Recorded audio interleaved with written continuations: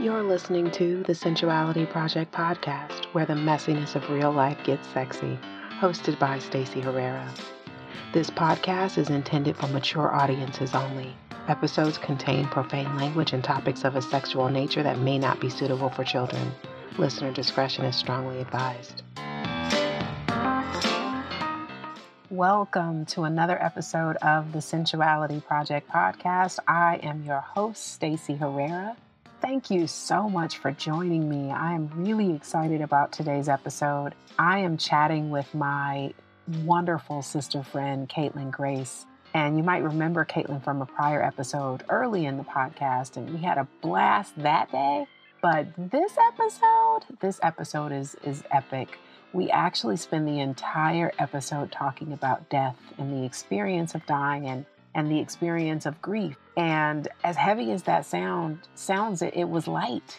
We laughed a lot. And just to give you some context about the conversation, Caitlin's mother had actually transitioned the day before this recording. So it was very real in real time. And she was actually in the midst, and she still is, in the midst of her experience. And she was gracious enough to allow me to be really nosy, and it was beautiful. It's a really expansive episode. If you have ever experienced death, which if you've lived long enough, you I'm sure have, and sometimes you know how challenging navigating that space can be. But Caitlin's a beautiful example of how to be active in the process of grieving, and also while allowing and feeling everything. It's just she's a beautiful soul, and she's having a beautiful, expansive experience. And I'm really honored to have had this conversation with her.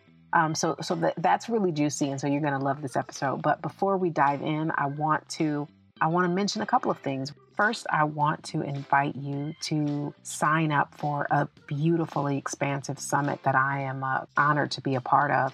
It's called the Womb-Centered Healing Temple Opening Summit, and it's hosted by Sama Morningstar. You can actually sign up for the summit, which begins on October 31st. You can sign up at wombcenteredhealing.com. I'm also going to make sure to put that link in the show notes page. Additionally, the doors to my new delicious program have just opened, and the program is called Toi, Food, Sex, and Intimacy.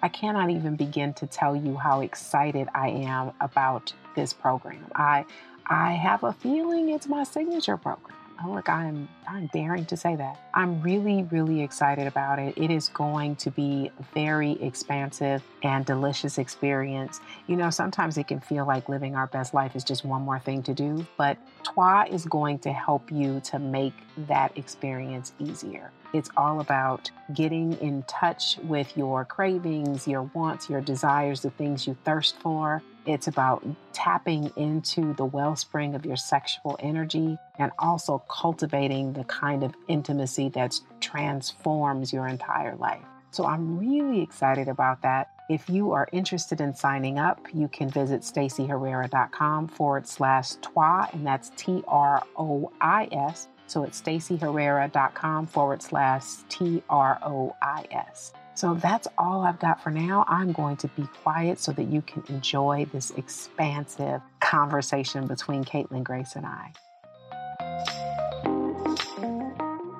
Okay, so look, I want to talk, like, how's your heart? Tell me, I'd love to know, and tell me if this is too forward. You can say, Stacey, go fuck yourself. As if I would ever say that, sweetheart. As if I would ever say that. But I'd like to know, do you feel, now that your mom has transitioned, do you physically or energetically feel different? Okay, so that's a big question to start off with, Missy. Look, you know how I am. Let's just dive right in.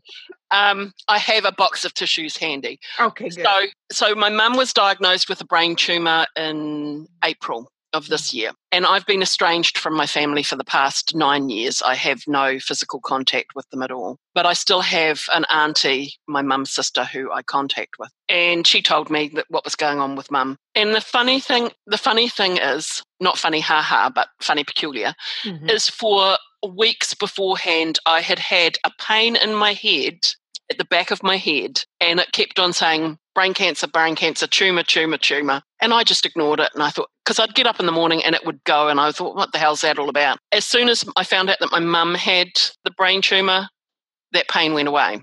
And it was like, okay, that's interesting. And then this last week, my mum just passed away on Sunday. This last week, I have had pain in my left breast and in my back, and a little bit of heart pain. I found out that my mum passed away. That went away. I've got a little bit of that there today. My heart has physically felt heavy, and it has physically felt like I've had a weight on my chest.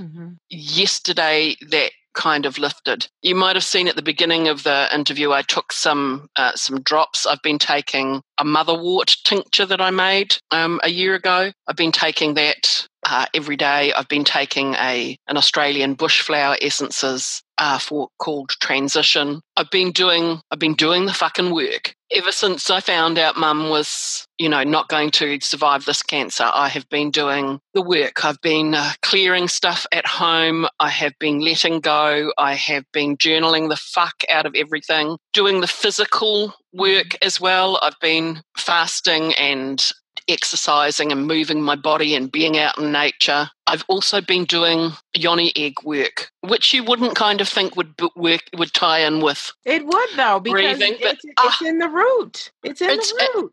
And it's also the connection with my mother. She carried me in her womb. I was in her womb when she was in my grandmother's womb. So there's that connection. I've been clearing all those lines. I've been doing something that I'm calling womb Reiki. And that's been incredibly, incredibly powerful. So today I'm feeling surprisingly good. Yesterday I was a mess, but I've been feeling surprisingly good. The beautiful thing with working in an online space is the networks that we create and the sisterhood that we create. There are so many women who are holding me in their thoughts, and I can feel that loving energy. It's a beautiful, beautiful thing. Sisterhood will save you from everything. I agree. If you've got a sisterhood of women, you are one lucky person. You just are. So, I really feel held and cherished at the moment, and that has been an amazing gift to receive out of all of this. Look, I know you're telling the truth because I feel soul pimples. So,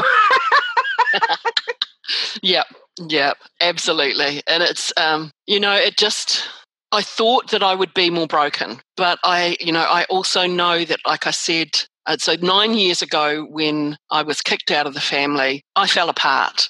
I completely fell apart. I was on antidepressants for 18 months.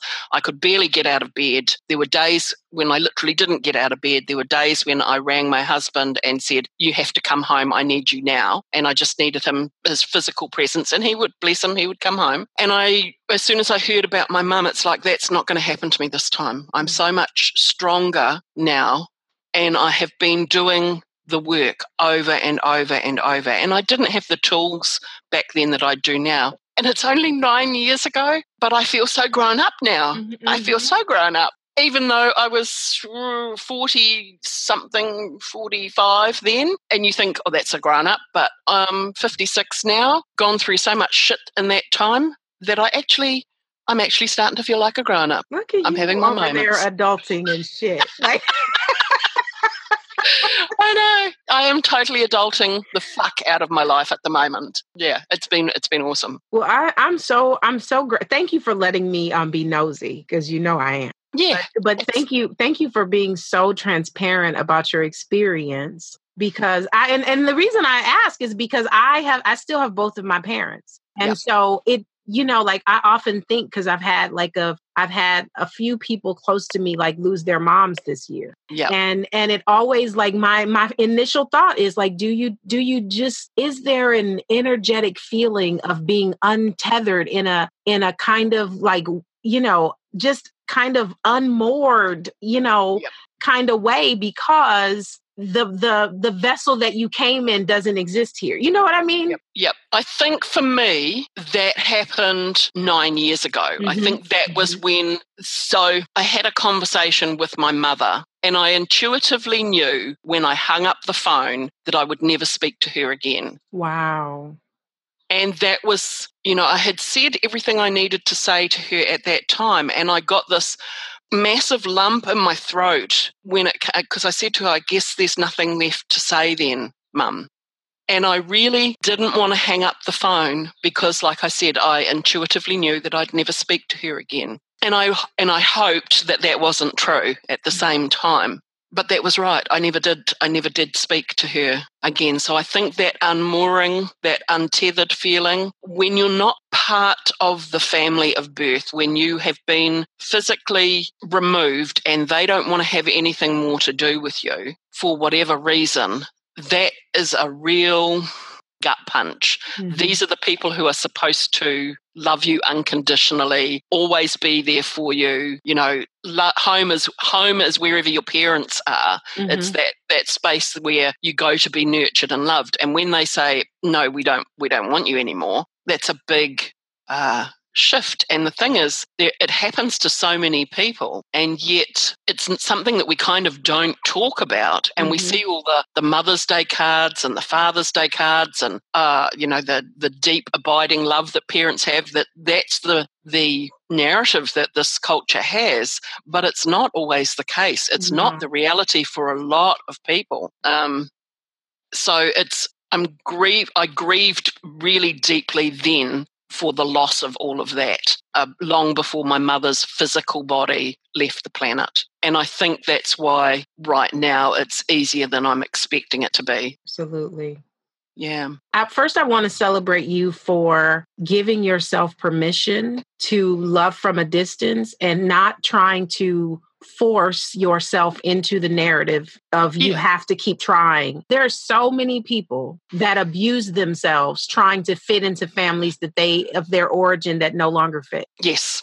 Yeah, absolutely. And I mean, I could have gone back to my family at any time as long as I bowed my head. So it's very timely that this has all happened. I grew up in a family where there was domestic violence, and I finally told my parents that that's how I had seen the family, that there was domestic violence, and they could not handle that. So I could have gone back to the family at any time as long as I denied my reality that there was domestic violence in the family. As long as I towed the party line and went back to being who they wanted me to be, I was acceptable. If I wasn't prepared to do that, and I wasn't, because I'm more about being my authentic self. Mm-hmm. So my name is not Caitlin. I was born Kathleen, and then I became Casey, and then after I left my first husband, I changed my name and became Caitlin. My parents were happy with me being called Casey, but they balked at me changing my name officially to Caitlin. So again, it was if I wanted to be welcomed back into the family, I had to go back to being Kathleen. That's all they will refer to me as, is Kathleen. And again, you look like a Caitlin, though. Sorry. I feel like a Caitlin.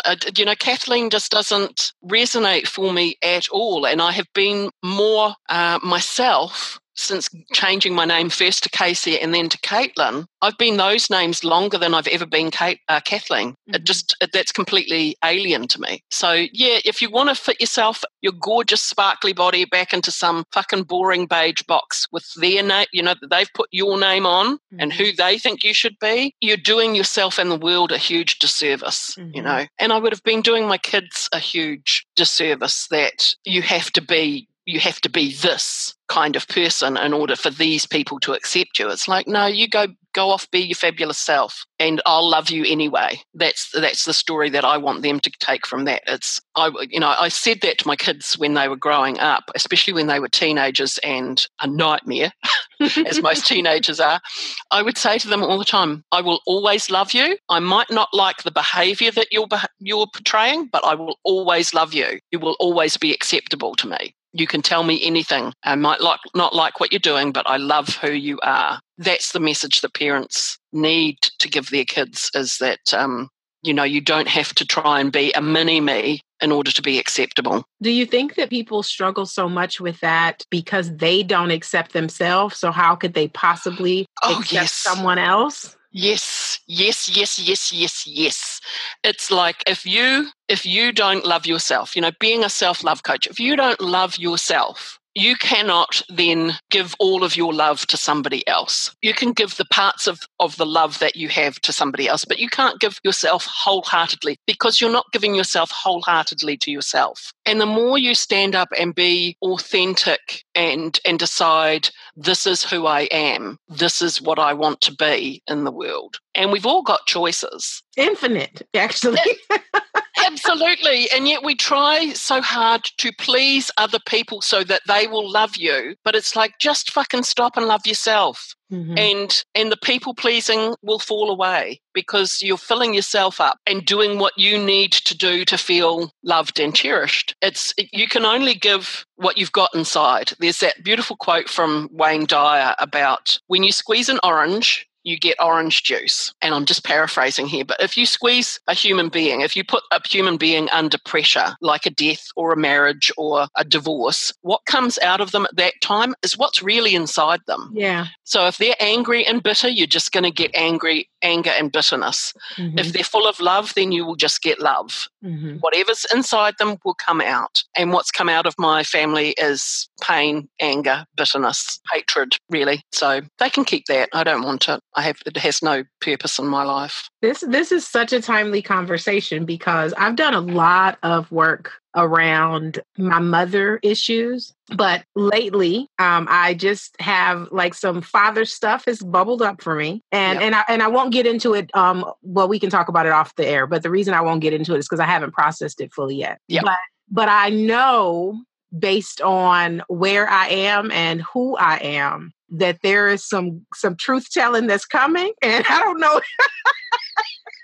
There's some shit that's coming, and not because like I'm not mad, but I feel like we have been for too long. My entire family has been silent about certain things, and that's done a disservice to all of us. Yes, absolutely. Absolutely. I mean, we had all talked about it when we were growing up. We had all talked about it as we were kids and living through all this stuff. And, and it wasn't an overt domestic violence, but we were all terrified of my father, and he ruled with an iron hand. And he just needed to look at you and you knew you were in a world of trouble. So we all talked about it, and then we said, well, we're never going to talk to them about it because they're old. And I remember saying to one of my sisters at one stage, yeah, but they're never going to get any younger.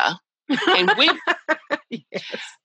And we were young when this was happening. We didn't deserve it when we were young. So we kind of like, oh no, we have to make allowances for them. They're old. Well, they got that way by still being alive, by not dying, but we didn't, now they're adults, we're fucking adults too. Can't we have an adult conversation? Doesn't have to be everything blowing apart. It can just be two adults talking, one saying, this is how I felt when I was growing up, and the other going, yeah, I'm sorry, I did the best that I could, but, obviously that wasn't quite what you needed. I'm sorry. There you go. Hug, everything done. But the trouble is, if you want to deny somebody else's feelings, if you want to deny how they perceived, and it's a perception, I know that everybody has their own perception. If you want to deny somebody else's reality and keep your story of, no, this was a happy, loving home, then there's going to be fireworks. There's going to be people going, well, that's not really how it was, and you're delusional, and blah,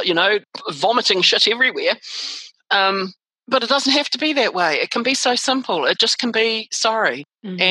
And I keep saying to my kids, if I've ever done anything that upset you when you were a kid that you were holding on to now, please tell me. We can be adults together and sort through that. I would rather that you tell me than try and stuff that down and not deal with it, Because face it, we're all doing the best that we possibly can with what we had at the time. I was very young when I had my kids. I was 20 when my first child was born, and in a relationship with a guy that I met when I was 17. That's ridiculously young. Felt very grown up at the time, but it was ridiculously young. So I was growing up with my kids. You're bound to make mistakes. You're bound to fuck up. That's just the nature of being alive. But we can all make amends. We all have the right to make amends. Yeah, I think that, and this is what I've experienced with people inside of my family and just people, is that so often people, like, they are not who they think they are. Yeah.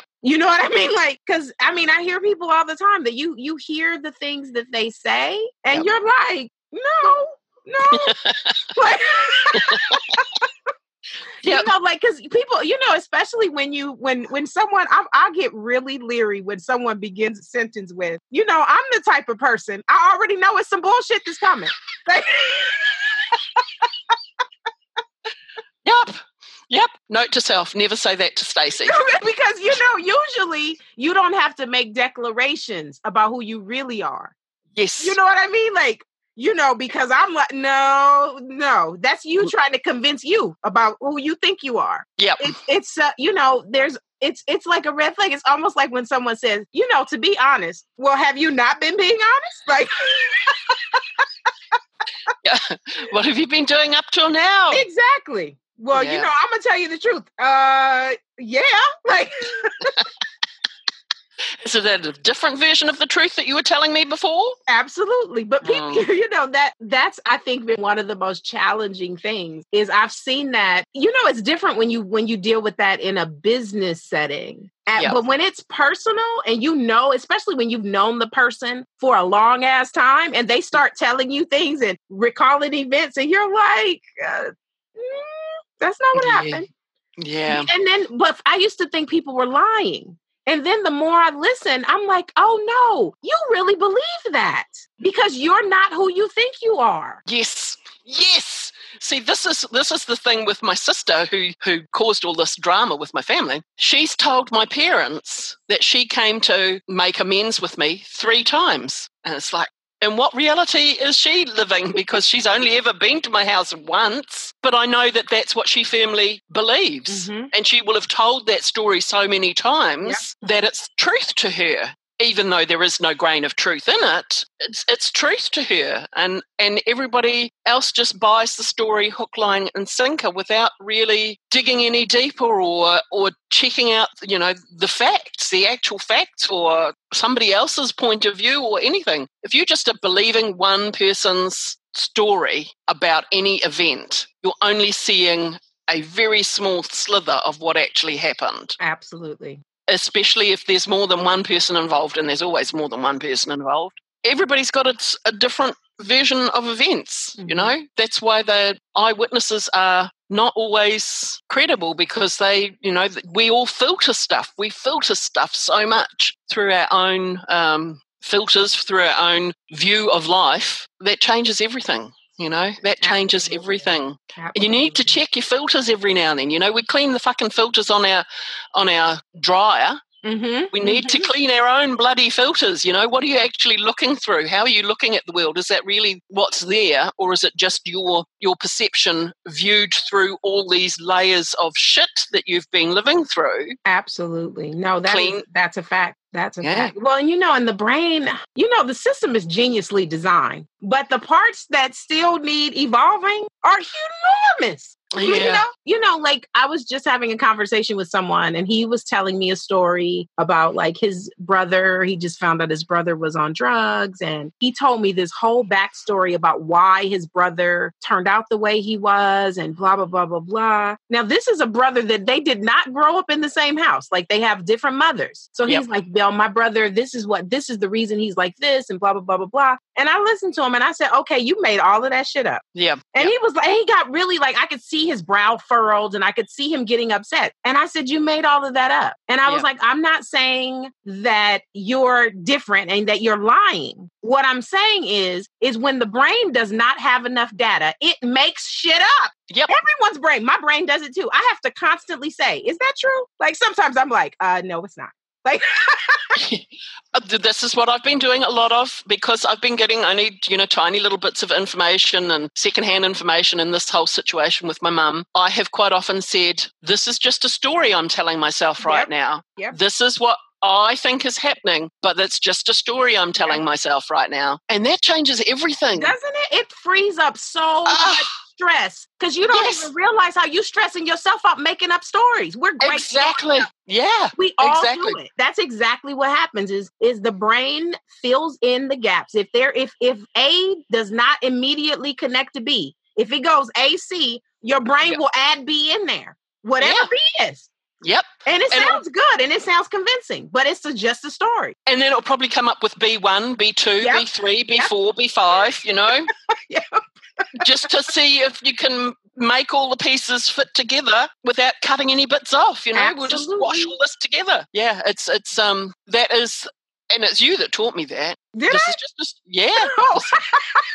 is just a story I'm telling myself. Honestly, if we could all start saying that before we open our mouth, once we open our mouths and start saying something, just go, this is a story I'm telling myself. Yep. Then launch into it. Then the other person can go, oh, okay, that's not necessarily how it's happening. Right. That's how she's perceiving it, you know. Then our filters start getting clearer, you know. It's so much easier on your body. Oh my God. Oh my God. Oh my God. So much easier. Like we pummel ourselves with the stories. And I mean, again, I am so good at it. Like I usually will lead it, especially when I'm talking to my real friends. I'll be like, okay, let me just tell you that I'm probably making this up. Like, just so that we clear, this is what I am. This is the story that's running in my head right now. And we have to be surrounded by people that will blow holes in that story. Yeah. That won't let you no, that you made that up. Yep. You really don't know. So stop acting like you do. You do not. Like it really liberates you because especially when it's something that has to do with another person that you are not speaking to. You can make up a really elaborate story about what they doing, what they meant, how they feel about you, what they saying behind your back. No, you do not know. You are just making up a story. Yep. And you can go on long tangent when you're not in contact with the person.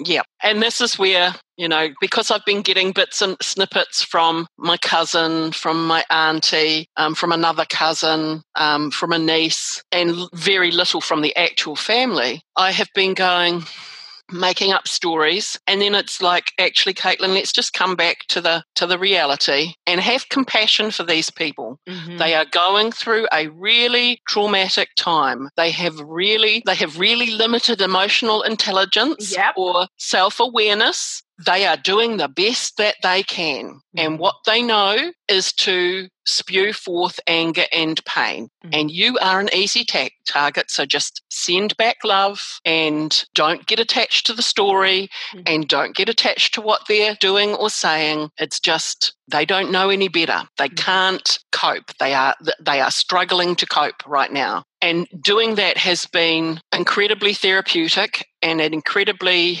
connecting with the other members, the extended family. It's taken them from, you know, wanting to blow the whole shit up to just going, oh, okay, yeah, you're right. We'll just come back to equilibrium and feeling love rather than expanding into, because it would be so easy. It would be so easy to be stirring this whole shit up. And it's the same when we see these stories on the news and we can all take sides and we can all expand the anger, but we need to all come back to love, because love is the only thing that will see us through. Hate and anger is not going to do anything more than add more hate and anger into the world. And frankly, I don't think we need more of that. Well, I think this is the problem with the media, though, is goodness and love don't sell as many tickets. And so, you know, so it's easy to look at what you see, whether it's on the television or if it's on social media. It's very easy to look at those stories and think there's way more hate and anger, but that's not true. Yep. There would be no planet if that was true, because those are very hot emotions, and there's a reason that heat expands and cold contracts. Yep. You know, there's a reason, but there's also the same is true. Light expands. The difference is that in order for you to see light, it has to hit something. You know, it's like that's the reason when they show images from space, it's like, we know how bright the sun is. It will cook your skin right off your face. Yep. We know how bright it is. Why is it that when they show images from space, it's so dark out there? Because light has to hit something. Yeah. So you know what I'm saying? So like we have to get better at not buying the stories that we see, not even just the stories we make up, but the stories that we see, right? Because you got a whole bunch of stories going on. You got, because I got my story. And then when I look at the news, they got their story. And it's, you know what I'm saying? Like we have to get better at filtering not just our own stories, but the stories that we see and what we're consuming. And then how we talk about what we're consuming. Yes, absolutely. It's that, it is that, like I said at the beginning of this, I talked about how I started clearing out and letting go of stuff in my house. And one of the things that I let go of quite a long time ago was watching the news. I am very selective about the energy that I let into my space. Yes. So the TV shows that I watch, the media that I consume on the internet, the stories that I read on Facebook and social media, the people that I let into my house, I've curated that very carefully because I want only positive energy coming in. And while there is some, that's not living in a goody two-shoes land or burying my head in the sand and realizing that shit's not realizing that shit's happening out there. It's creating a space of love and, this is a sanctuary that you can come in and escape from all of that and still doing proactive things to change the planet out there, but just being very careful and aware of this planet, this world that I live in, because it's hard enough with the stories that we have going on in our own head, the bullshit that we're telling ourselves, to keep on top of that and to keep yourself in a space of love and acceptance without all that other shit coming in and piling on top of it. Absolutely. We have to be selective. Yeah, well, you got to start in your own house to begin with. There is a reason. Like you have to build a foundation. And especially if you're somebody that's easily swayed, that means your foundation is raggedy. You know what I mean? If you're easily swayed, your foundation is raggedy. There's a reason. No architect starts with the roof. You cannot build a house from the top down. Like, you know what I mean? And your house and your circle, and like it ripples out. You have to build the foundation for yourself. And that means being selective. I just had a conversation with one of my clients last week, and there's some friends that she and her husband both have, and she was having challenges because she is right now feeling like she wants to pause the friendship, but her husband is still friends with them, which is fine. But she was feeling some guilt about feeling like she wanted to kind of take a step back. And I said, she didn't want to feel like she didn't want them to think she was feeling like she was better. Yep. And I said, but you are. Like you are not better than them, but you are better. Yep. You know what I mean? You're better. And because of that, the same way, like if you want to monitor, if gluten fucks up your system, then guess what you're not eating? Gluten. Yeah.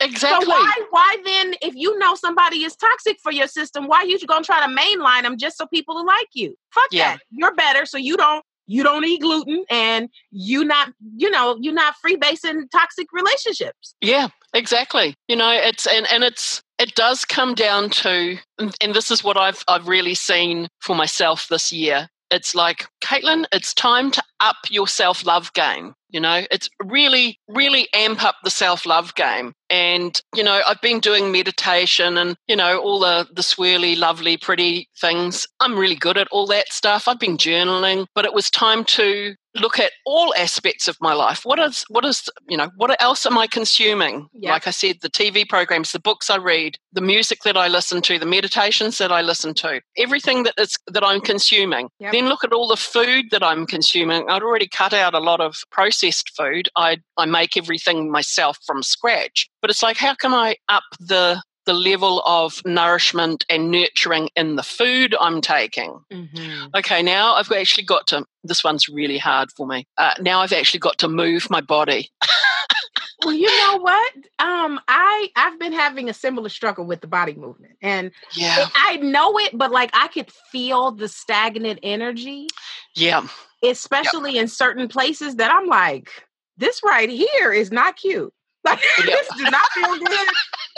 Like, I've been feeling a lot of that. But you know what? I've really, because I'm not in the space where I'm not about to try to train for a marathon. I'm not that girl, and my knees are not on board with that anyway. But dancing is my jam. You know, like I can just like put on something, and especially like I've been really having a lot, because I told you I've been really recognizing. So whereas I used to have a lot of stiffness and stuff would show up on my left side, my right side is like, girl, you going to therapy. Like,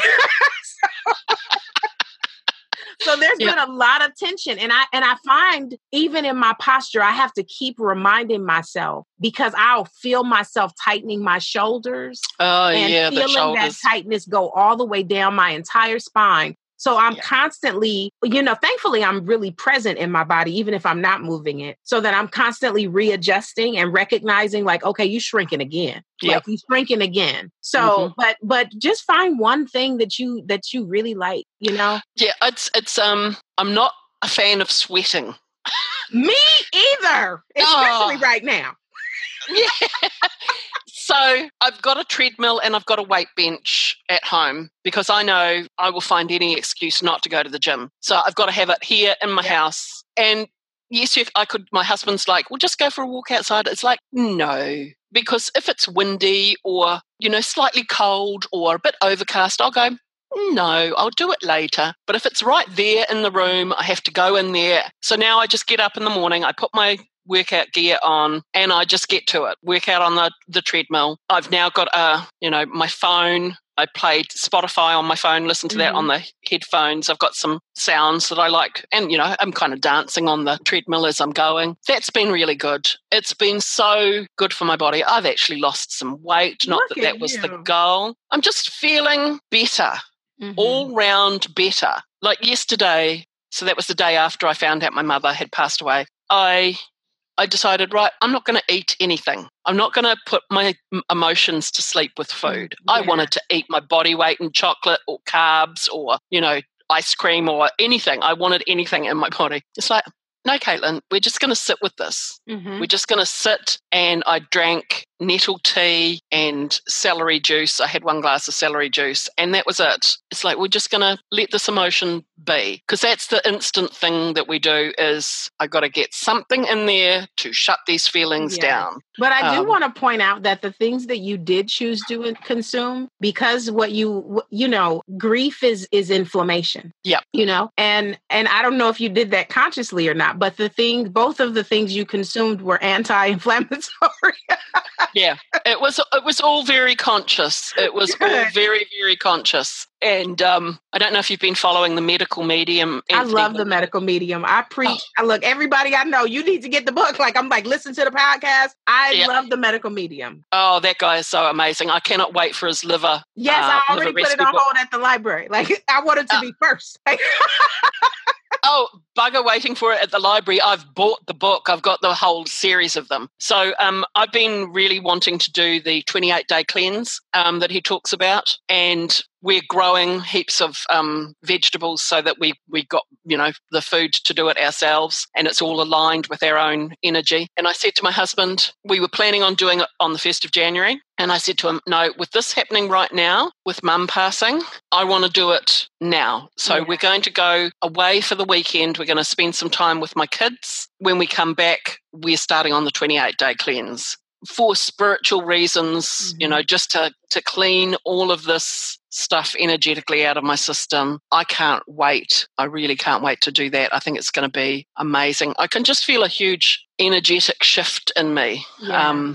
It's been an amazing trip. It really has. And isn't it so nice though, even when you had mentioned earlier, like sisterhood, it's so nice when you are around, even if you've only got one or two, you know, people that are woke enough to, instead of when they know you're going through something, when one of the questions they ask you is what are you doing for self-care? Like, you know what I mean? As opposed to like, you want to go to happy hour, but like, what's your self-care practice look like?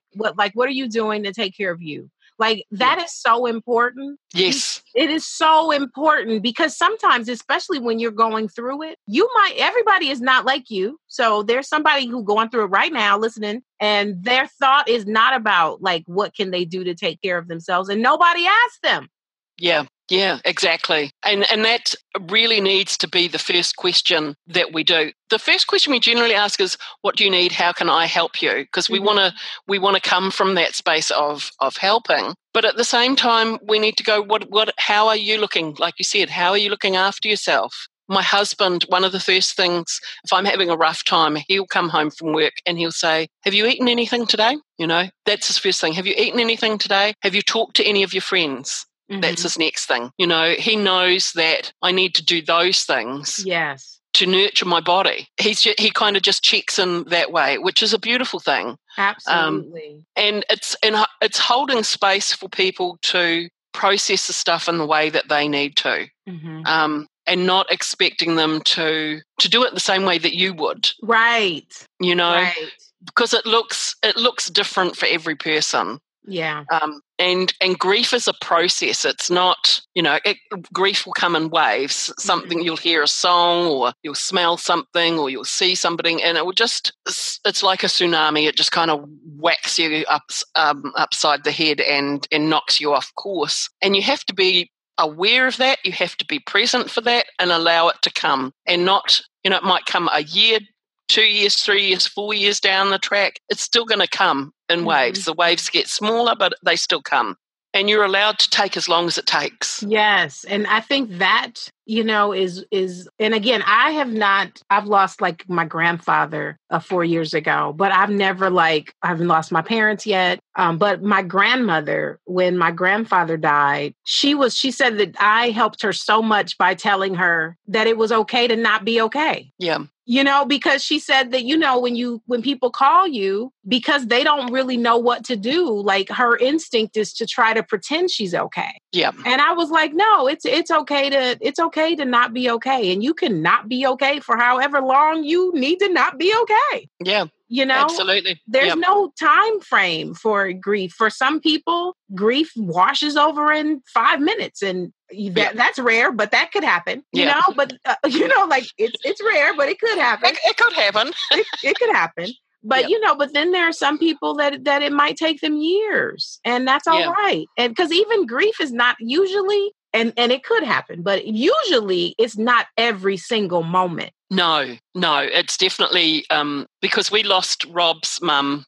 My husband's mother passed away quite a few years, 5 years ago. And then a month later, my brother passed away. He had cancer. I was just checking out the details of that the other day, and he was the same age as I am now when he passed away. And I remember at the time just being absolutely distraught because he hadn't even got to do the things that he wanted to do or live the kind of life that he'd wanted to live, because he was trying to fit into that fucking little beige box that we were talking about.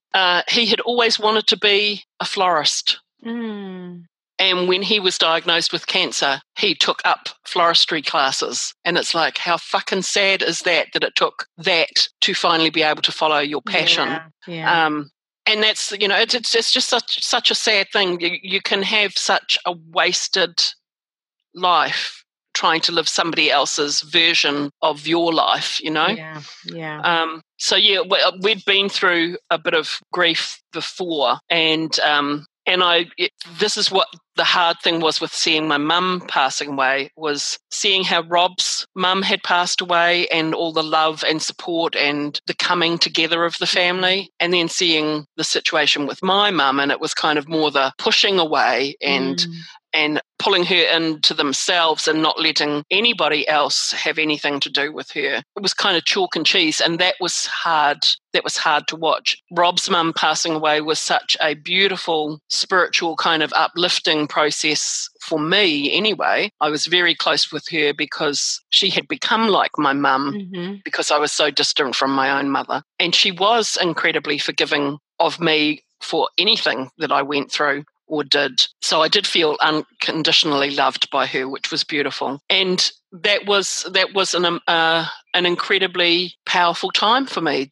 to see her transitioning, and I got to hold her hand one particular time, and she was going in and out of consciousness, and she held onto my hand and then opened her eyes with this beautiful crystal clear clarity. She was right there in that moment with her whole presence, and she just turned to me and she said, "I knew it was you, such a beautiful energy," and then she closed her eyes again. The process of dying can be so beautiful. Oh, so beautiful. It was even to the point of, I was standing there, she was in hospice, and I looked down to my side at one stage and could have sworn there was this big fluffy dog there. Mm-hmm. And then I looked again and the dog was gone. And I said to Rob, "Did you guys used to have a dog?"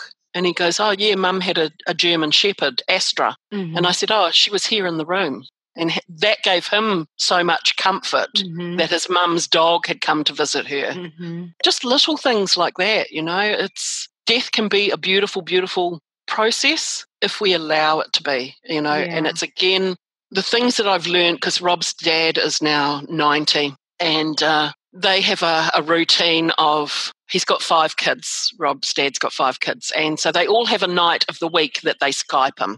Mm-hmm. And have a chat, because they're all over the place. And Rob's night is Thursday night. And his dad was talking to him one night, and he had remembered an incident when Rob was younger, where he had got pissed off with Rob and pushed him, and it had tormented him for years. And so he was just about in tears, and he was asking Rob's forgiveness. And again, that was, I was over here and Rob was up way over in the lounge, and I just about ran over to him and body slammed him and said, say it's okay, tell him you love him. And because Rob was kind of like, "Oh no, Dad, it's all right, it's all cool. I don't even remember that." And I said, "No, he needs to hear you say, I forgive you, Dad, I love you." And Rob's kind of finally got it and said that, and you could hear the relief in his dad. And that's the thing, it's again that difference with Rob's family and my family, is that you can ask for forgiveness. We need to feel the space of going, "I fucked up. I'm sorry. Please forgive me." So simple, and yet incredibly powerful for yourself and for the other person. And if we could all just do that with one person that we feel that we have wronged in our lives, that would be amazing. It would change everything, But I think that it's really important that you've had both experiences, because you could not have grown if you had only had a Rob's family experience. You wouldn't have grown, and if you had only had your own, you know what I mean?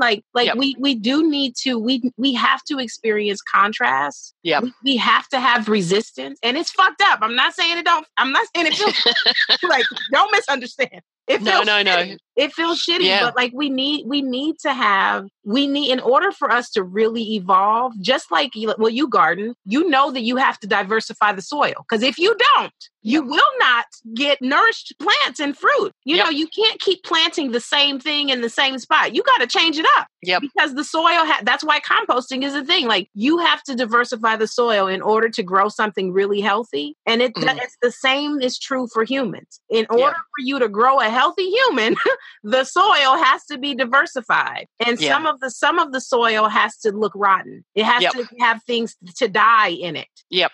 Absolutely. Yeah, and that has been the thing with Rob, because he's had that loving, supportive family. Not that they haven't had issues, but he doesn't understand some of the shit that I've been going through. No, he's never had to build that kind of muscle. And he's building that muscle now and supporting me through it. It's and it's interesting because he's noticing the anger that's coming up in him with that, because they're hurting me, and he's getting really defensive and wants to fix things, because that's such a male thing to do. Yeah. He wants to fix it, and it's like, sweetheart, there is no fixing this. It just is. We just have to accept it, and he's allowing that process to happen for him as well. It is a gift. It's not a gift I would wish on anyone. Oh no, because not all gifts feel good. Not all gifts. No, it's like that saying that goes around. Someone once gave me a box of darkness. It took me a long time to realize that was a gift too. Yep, it's true. I mean, even when water, it is in its most serene state. You could be immersed in a pool that has no, it's the right temperature. And, you could stand up in it, so you're not going to get swallowed. There are no waves, and it will still provide resistance. Yeah. Yeah, exactly. It's a very necessary element. I understand it, because I would love to just have a good old time too. Like, I would love for shit to just go right, and for all of my desires to just magically appear, and for me to have harmonious connections with everyone I meet. Good sex, good food, perfect body, all that shit. That would be lovely. But that would be boring as fuck. Yeah. Perfection is so overrated. It's stagnant. Yes. Where do you go? And I think that is what has happened sometimes with like movie stars or people who have reached the pinnacle of their career and they've made $1 billion in dollars, and they're kind of like, well, what else is there left to achieve or aspire to, or and that's why they fuck up their marriages or start doing drugs, or they need to provide their own. They got to make their own resistance. Yeah, they've got to come up with something. We're always, the nature of life is expansion and growth. Yep. And we're always looking for the next best thing. If you've got all the next best things, what else is there? Yep. Look, if you wait long enough, it will come. Don't worry. You don't even have to fuck it up for yourself. Don't worry. You do not the universe does not need your assistance. Nope. It will definitely provide some fodder for your growth. Don't worry about it. Yeah. I mean, but the opposite is true either. It's also true. When you are, I feel like I had a long, dark season. Like, it's been like 9 years. And that, in the big scheme of things, like, I just turned 45 the other day. Like, that's not a long time. It feels like a hell of a long time. I feel like, damn, this has been going on for most of my life. That's not the truth, right? Yeah. But even that, what's coming next is going to be so fucking good, because the resistance has been so fucking great. Yep. You know what I'm saying? Like, the more challenging, the bigger the payoff. Yes. The bigger the payoff. So, our instinct is to rush out of discomfort as fast as we can. But you cheat yourself. Not only do you cheat yourself out the experience, but you also make yourself uncomfortable longer. Yep. Yeah, the key is getting comfortable with your discomfort. Yep. There is going to always be discomfort. And, comfort zones, nothing really grows in a comfort zone. Nothing. It's comfortable, but it's stagnant.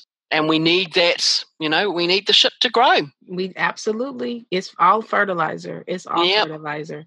I'm so grateful for you. I just, there are not many people that you meet in any space, whether it's offline or online. Like, there are not many people where you instantly connect, and where no matter how much time goes by, you can pick up right where you left off, and it seemed like it was just yesterday. Like, that doesn't happen with, like, chemistry, real chemistry. I mean romantic and otherwise. It really isn't common. No. It's not. Like, you can meet people and like them and get along, but like, real chemistry is not very common. Like, real chemistry. Real chemistry. Real chemistry is not very common. Like, not in friendships, not in any kind of relationship. It's really not that common. You'll find plenty of people that you like, that you get along with, that you might even enjoy their company. But real chemistry.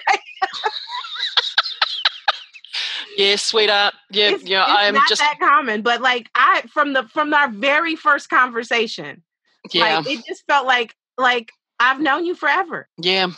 Like, absolutely. It always felt like, and it doesn't matter how much time goes by. Like, we always have such a great time. We always talk about real great shit. Like, we do all the deep stuff, None of that fluffy light stuff. And we're able to laugh through it, though. You know what I mean? Like, we just spent a whole hour talking about death. Yes, we did. I didn't cry once. I'm so proud of me. Well, I would have cried with you. Even I know that. I love crying. I would have cried with you. But even for us, I don't know if the audience is really going to grasp this. Like, we just spent an hour talking about death, and your mother died, and we laughing. Yeah. You know what I mean? Like, that is really profound. And it's such, it also displays how when you do the work, because I could have really been insulting you asking you that. You know what I mean? Like, but when you really do the work and you really do the work on healing your dark parts, and not like the dark parts stop coming, they keep coming. But when you really do the work, then you're able to expand into this space where you're able to move in and out of emotion without getting stuck. Yes. Yeah. And that's a beautiful thing. That's a beautiful, beautiful thing.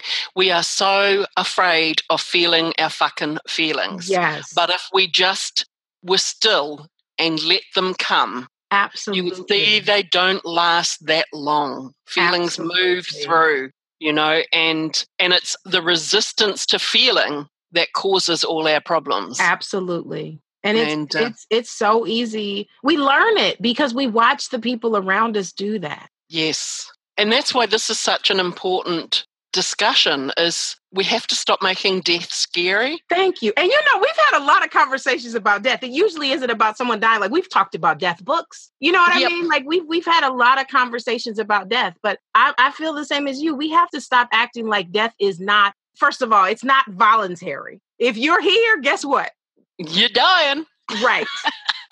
Like, you can maybe not today. Right. You can skip a lot of things, but that one, if you're here, you got to experience it. So I think that we have to normalize the conversation around death. And we have to stop making it this really ominous thing, that we have to be able to talk about it freely. So there's one more thing that I want to ask you before you go. Yes.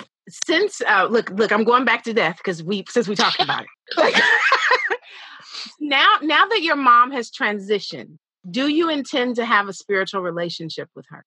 Oh, I already have. Yeah, knowing that other shit, it was her physical shit. Yep. So again, I go back to when I first found out that mum had brain tumours. So I practice Reiki, and with Reiki, you're not supposed to send Reiki to anyone who's not open to receiving it, or it will just bounce back to you and it'll cause all sorts of nasty ramifications. And it's like, fuck that shit. I'm going to send it to her soul.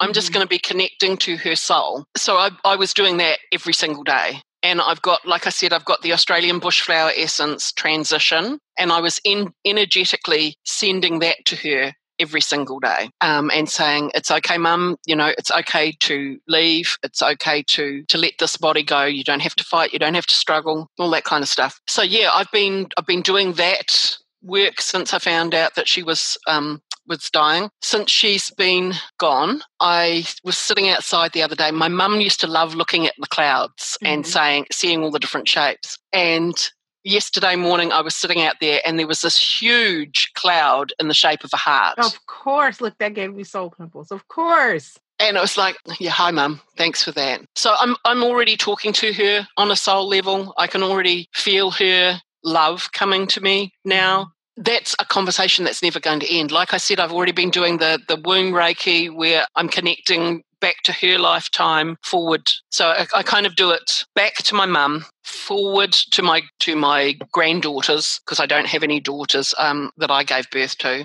sideways to my sisters, sideways to my sisters that are not from my blood, like yourself. So it's going all directions, forward and back, side to side, up and down, and you're sending you see the red threads all that way, and you're sending Reiki through all those different energies. It's beautiful. It's just beautiful, and you can feel the healing, and you can feel the weightlifting, and so much. Just you can just feel so much with that. It's really powerful, really healing, and I can feel that connection with my mum and her mum. Yeah, that's beautiful. Well, and I think that it's so important, because the way that we've learned death is so final, and the way that we've learned to relate is also very, very physical.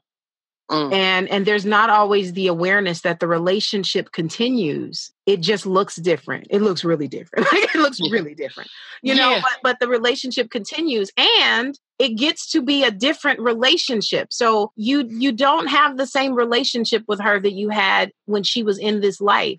No. Because that was part of her human experience, not her soul experience. That's right. And it's, and connecting, this is the beautiful thing is connecting with, on a soul level. Mm-hmm. It doesn't matter whether I'm in New Zealand or you're in America or I'm alive and my mother's dead. Right.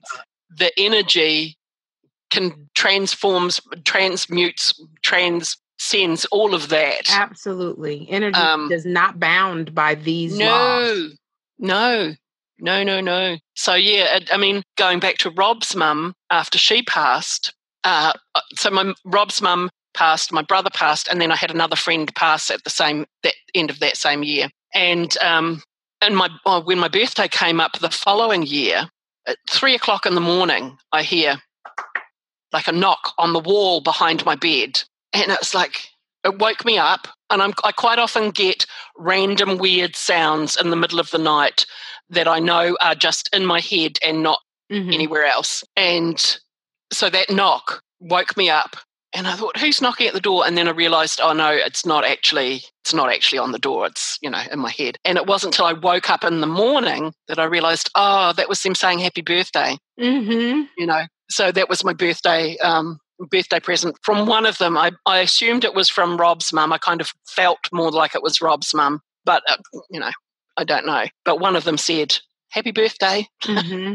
And they will communicate with you with the shapes of the clouds. I've already had another message from Mum this morning. I was scrolling through my news feed on Facebook, and it was a cup that had a message from a mother to a daughter. Mm-hmm. It said, it stopped me because it said, "Dear daughter," and I normally don't read those things, but this one I read, and it said, "Love, Mum" at the bottom. It was like, yep, I know that's from her. So yeah, it's just, you'll see little signs that communication's always a two-way street. I talk to her. I know she'll talk to me and send me messages because the love never goes. Love never dies. At all. Well, thank you for growing up. Thank you.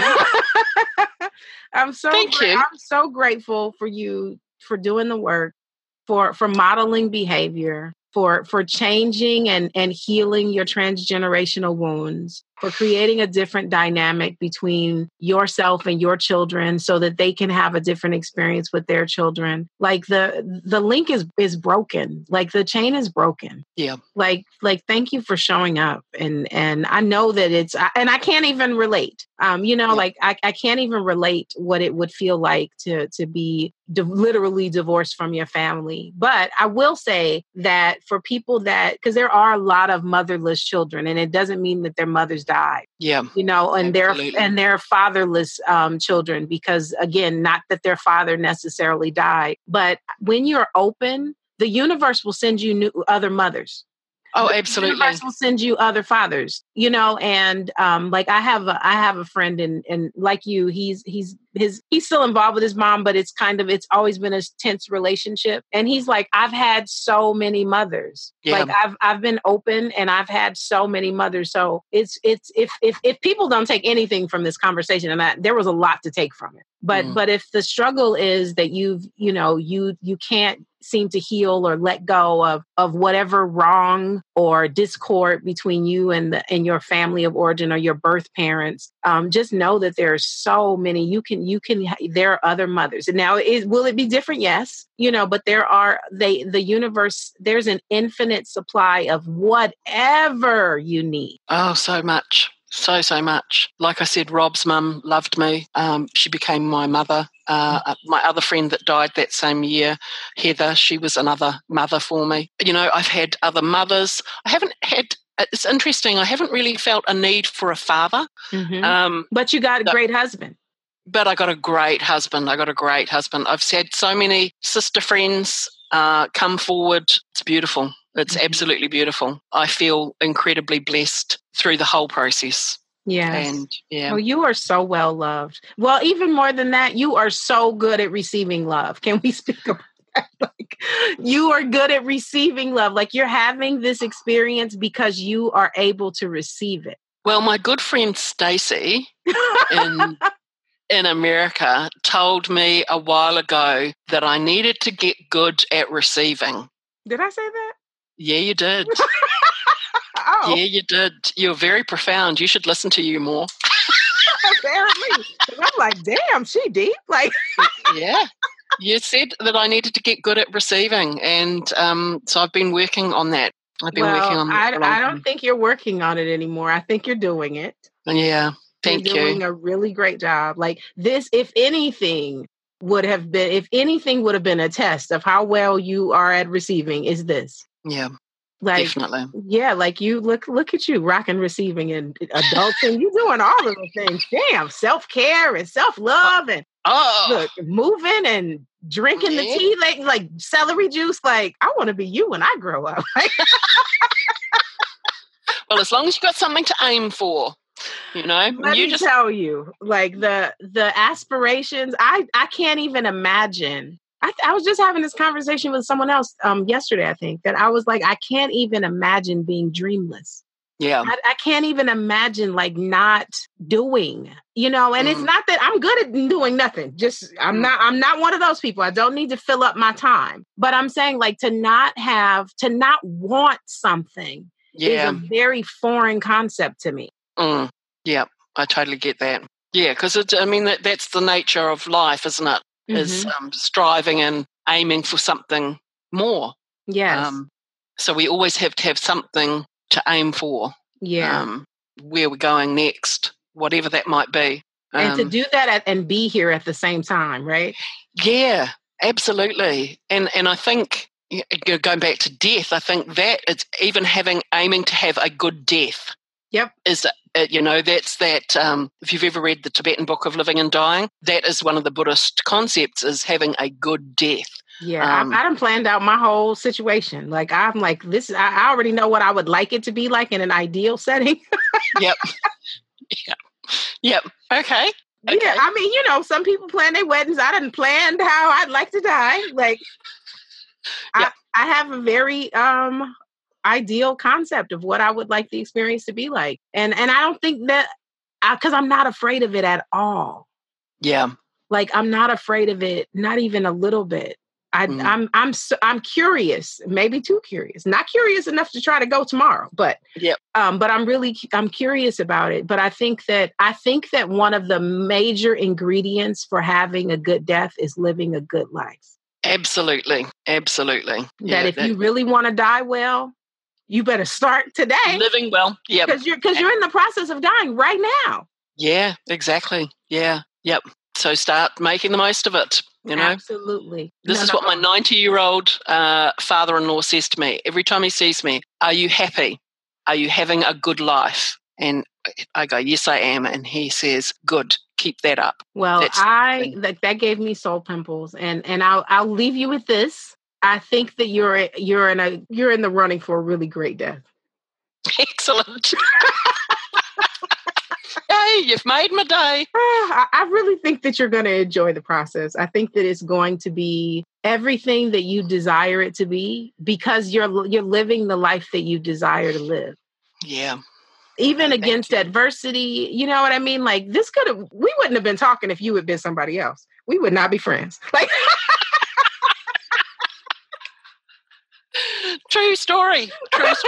I mean, we wouldn't have not even just that we wouldn't have gelled, but we wouldn't have even been traveling in the same circle to even have met. No, I know. I mean, how we met and how we've stayed connected has been a story in itself. Absolutely. I mean, but we both do the work. Like, we literally would never have even been on each other's radar if you hadn't been committed. Look, and same for me. Like, if we had chosen to follow whatever, like, we all have birth stories that may not gel with who we are as individuals now. But if we had made other decisions, if we had decided to stay stuck, if we had decided to keep making up the stories, if we had decided that we were victims of our circumstance instead of that stuff being compost, we would be living a very different life. Yeah. And I would not want to kick it with you. I'm sorry. But you do. So here we are. Exactly. I'm so grateful. I enjoy you so much. I always feel so fully nourished after we talk. Beautiful. I love that. I will receive that gratefully, and I send it back to you with love. Yes, I receive. The Sensuality Project is produced, edited, and hosted by me. Music by bensound.com. The Sensuality Project podcast is a production of stacyherrera.com.